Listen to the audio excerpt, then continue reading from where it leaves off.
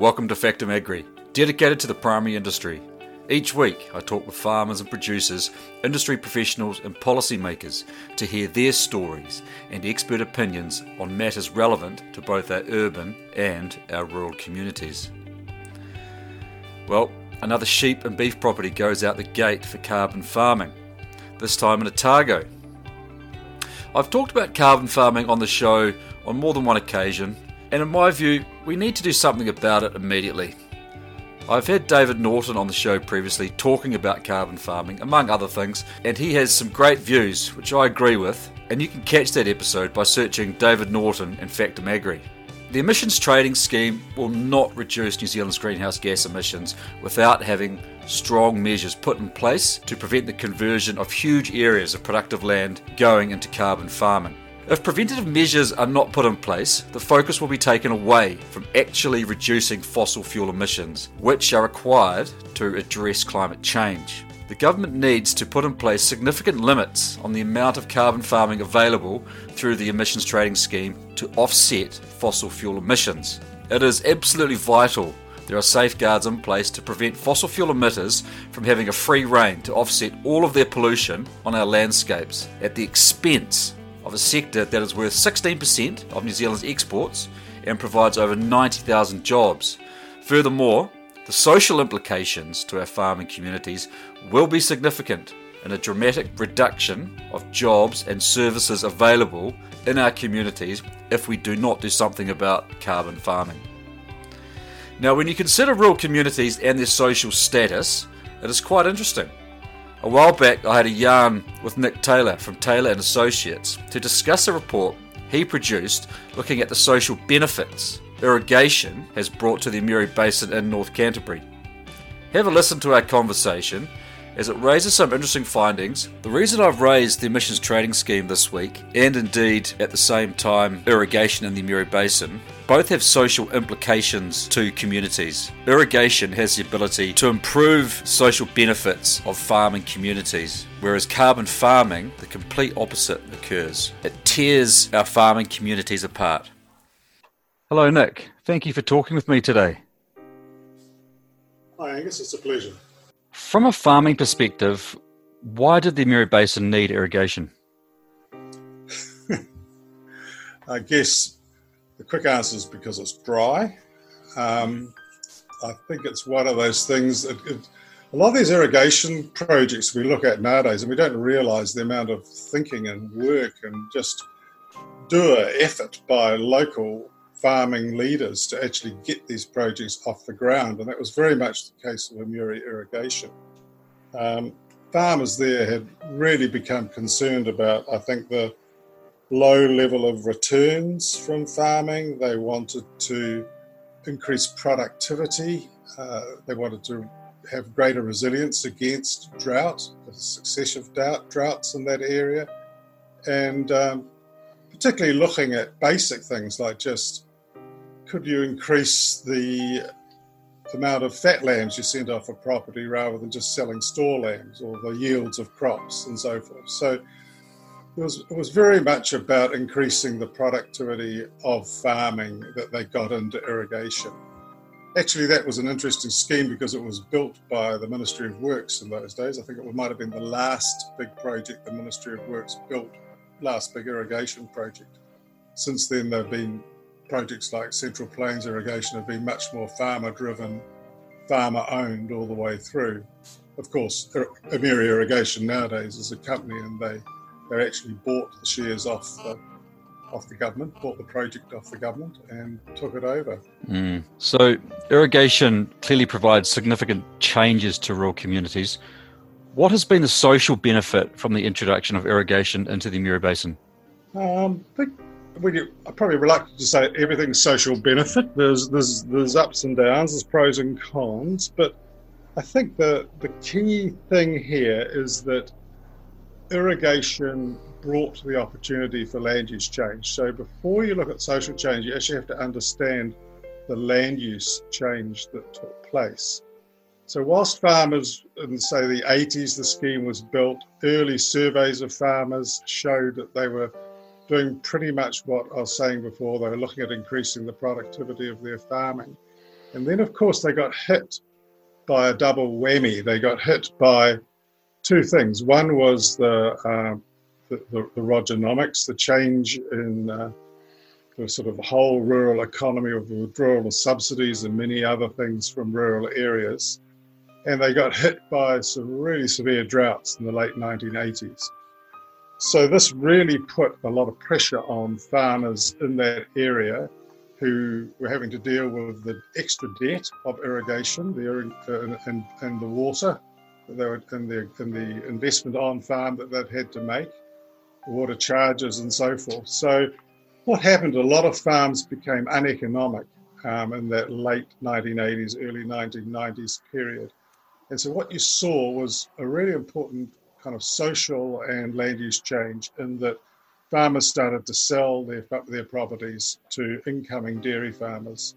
And dairy farmers started moving into the district from, I guess, the late 1990s, from the early 1990s. And this brought a lot of change. It brought dairy farming coming in, brought employment, it brought increased population, and it brought a lot of other changes that we might go and discuss as well. But certainly it increased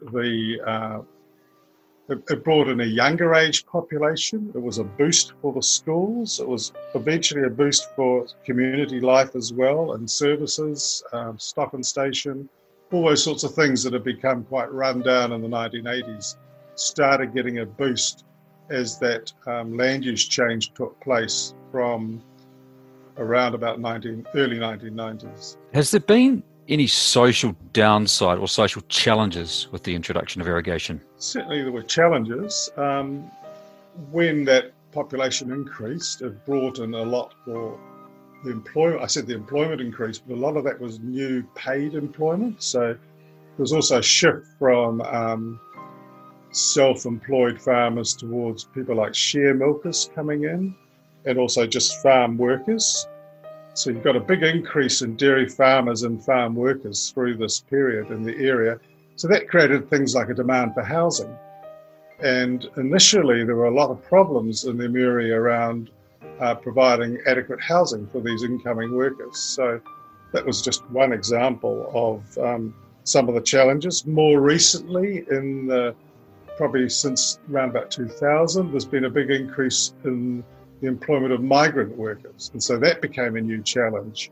A lot of people you talk to in the Emuri will say how great it is that they've got a really diverse population with all sorts of different cultures and peoples there today than there were in the past. But you actually look at that period when those people came in, and the community had to obviously adjust to newcomers and so forth. So that was certainly a period of challenge, but one I think they've come through really well in terms of the way people go about employing migrant workers, and also how the wider community as a whole accepts newcomers from the period when newcomer farmers came in through to the sort of situation you have today.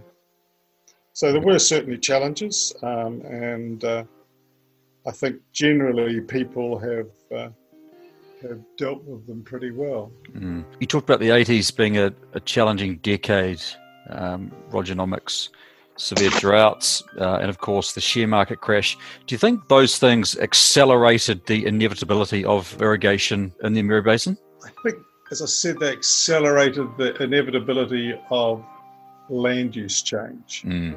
They certainly accelerated the need to diversify the economy, and the direction that went in was more intensive farming through irrigation and the shift to dairy farming. But it was certainly a tough time. You know, you talk to people there today and they'll say, well, even today, if you talk to people who went through that period, they're often reluctant to talk about it in any detail. It was a tough time for people.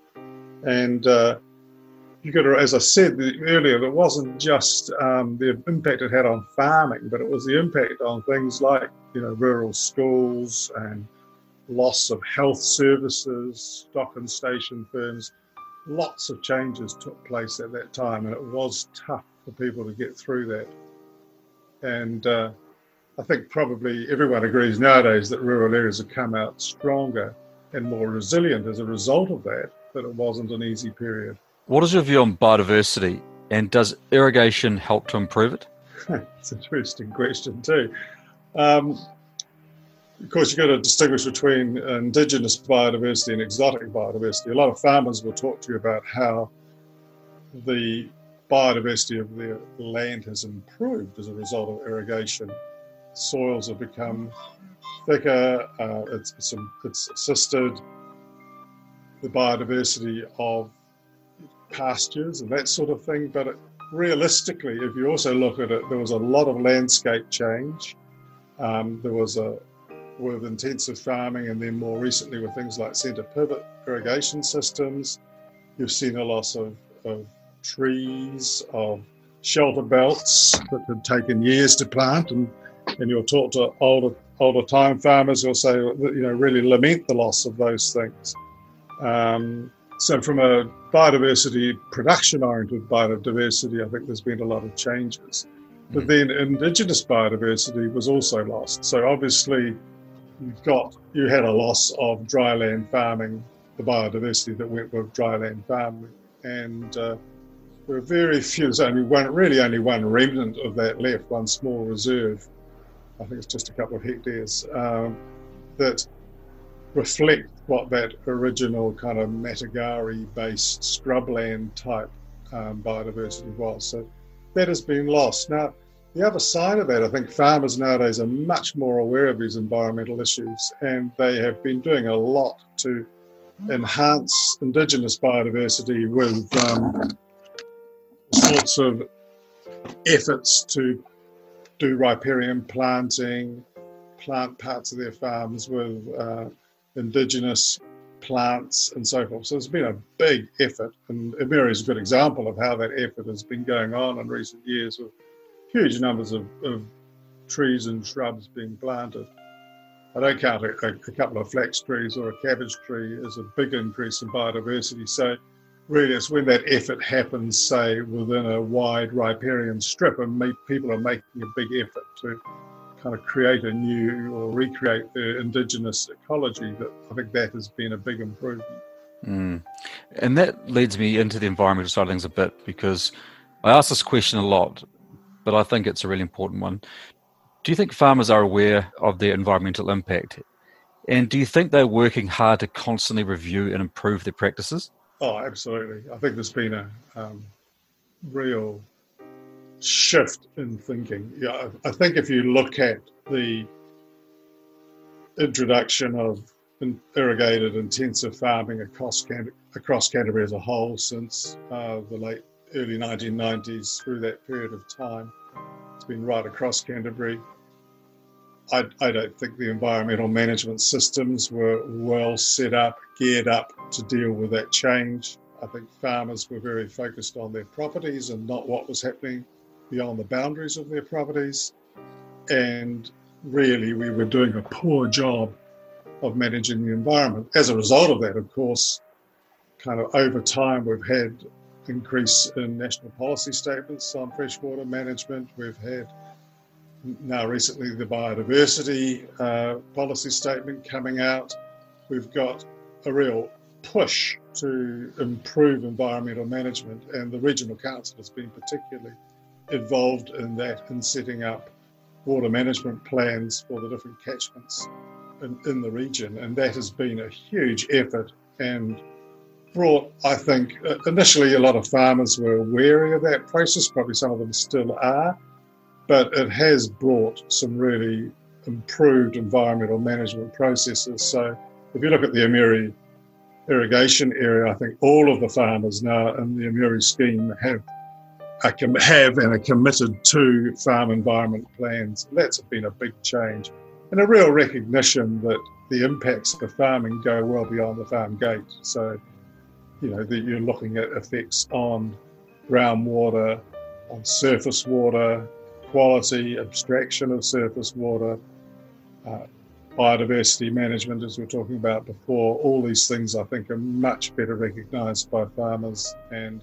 I think that has been one of the big social changes that has actually taken place in the last few years. What does the future look like for farming in New Zealand, considering how important the industry is to our economy?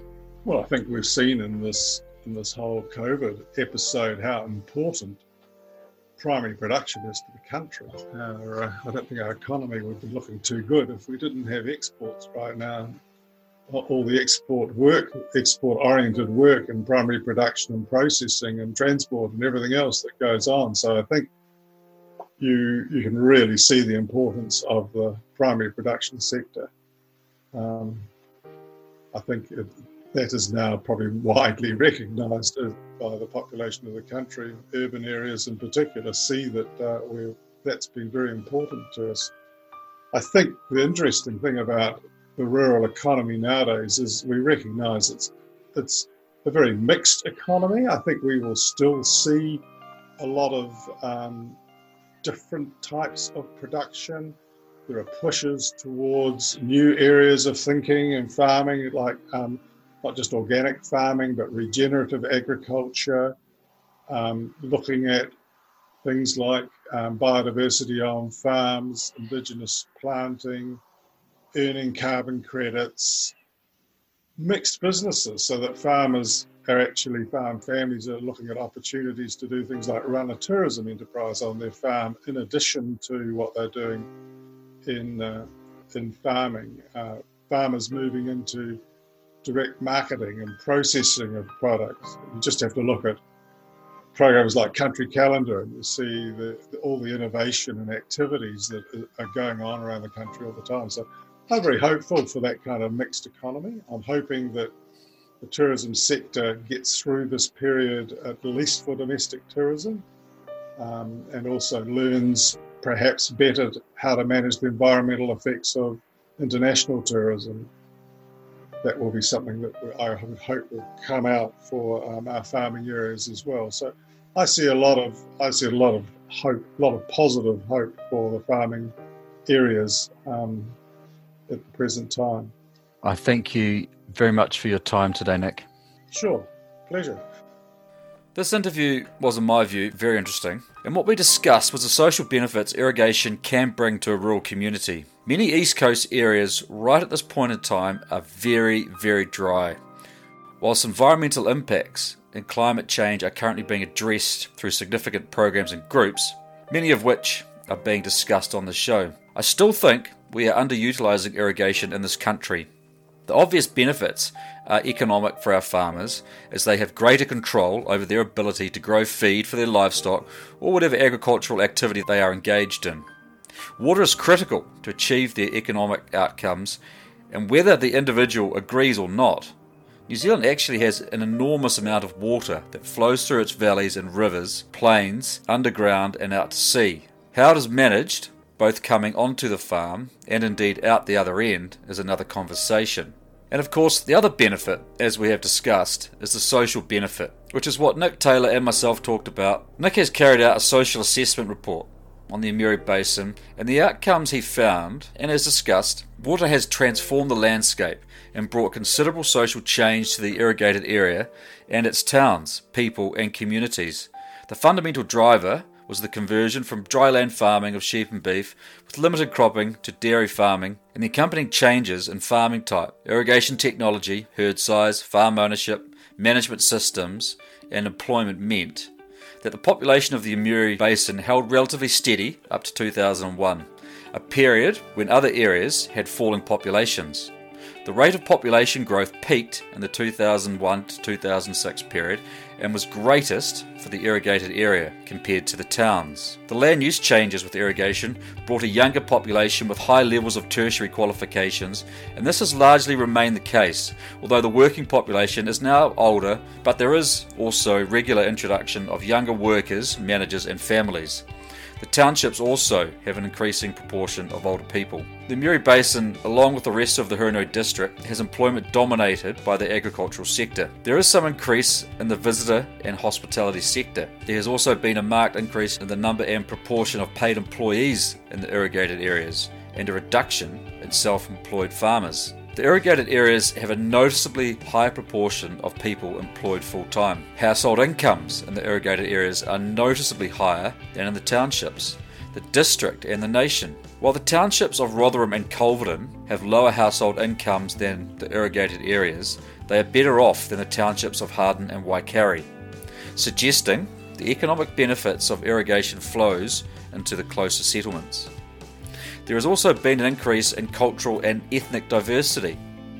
There was wide adoption of the employment of migrant workers between 2006 and 2013, with increased proportion of Asians bringing a significant change in ethnicity to the Amuri Basin over this period. The presence of more younger families has helped school roles, with schools being important community hubs, right? Amuri Area School is doing well for roll numbers, and Rotherham School has a steady increase.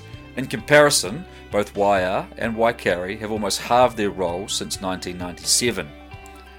There has been an increase in the Amuri population. The economic activity of farming has helped to boost medical services and a range of businesses including builders, vets and rural supplies. Sports groups and community activities have also benefited.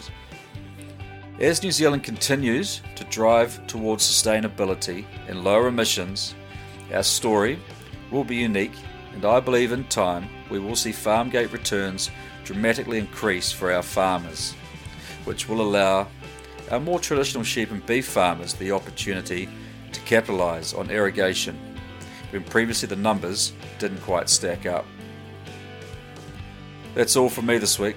Thank you for listening, and catch you next time on Factum Agri.